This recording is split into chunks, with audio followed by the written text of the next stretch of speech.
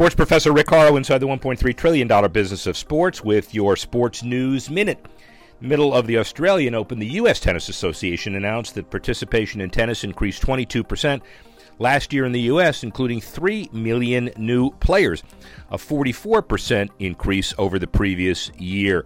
The report also talked about racket sales in the entry-level category, year-over-year growth of nearly 40%. Many factors can be attributed to the positive industry trends in tennis.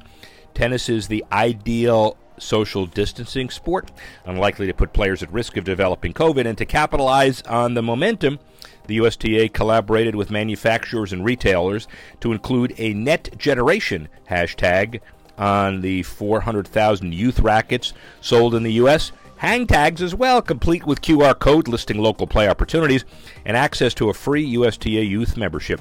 Make it easier for kids to get into the game. Sports Professor Rick Horrow, Sports News Minute.